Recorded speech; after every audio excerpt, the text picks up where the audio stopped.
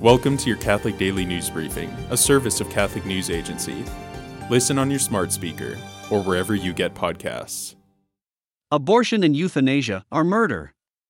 That was the strong message of Pope Francis on Monday, in a speech to members of the Pontifical Academy for Life. The Pope reflected that abortion and euthanasia are the result of a throwaway culture. He said that to understand what abortion is, it is helpful to pose two questions. Is it right to eliminate a human life to solve a problem, and is it right to hire a hitman to solve a problem? The Pope said that is what abortion is.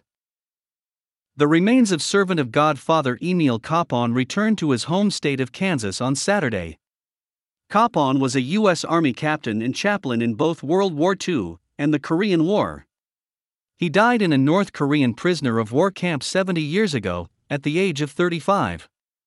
A funeral mass will be celebrated for him in Wichita on Wednesday. His remains will then be interred at the cathedral in Wichita. The Republic of San Marino voted Sunday to legalize abortion up to 12 weeks of pregnancy. The vote ended the country's ban on abortion, which had been in place since 1865. More than 77% of voters approved the motion to allow abortion in the first trimester of pregnancy. Abortion will also be legal after 12 weeks in cases of fetal abnormalities or for the health of the mother. Switzerland voted on Sunday to legalize same-sex marriage. Switzerland is the world's 30th country to approve same-sex marriage.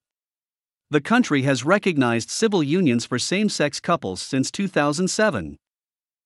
Today, the Church remembers Saint Vincent de Paul. The 17th-century French priest is known as the patron of Catholic charities because of his work among the poor and marginalized.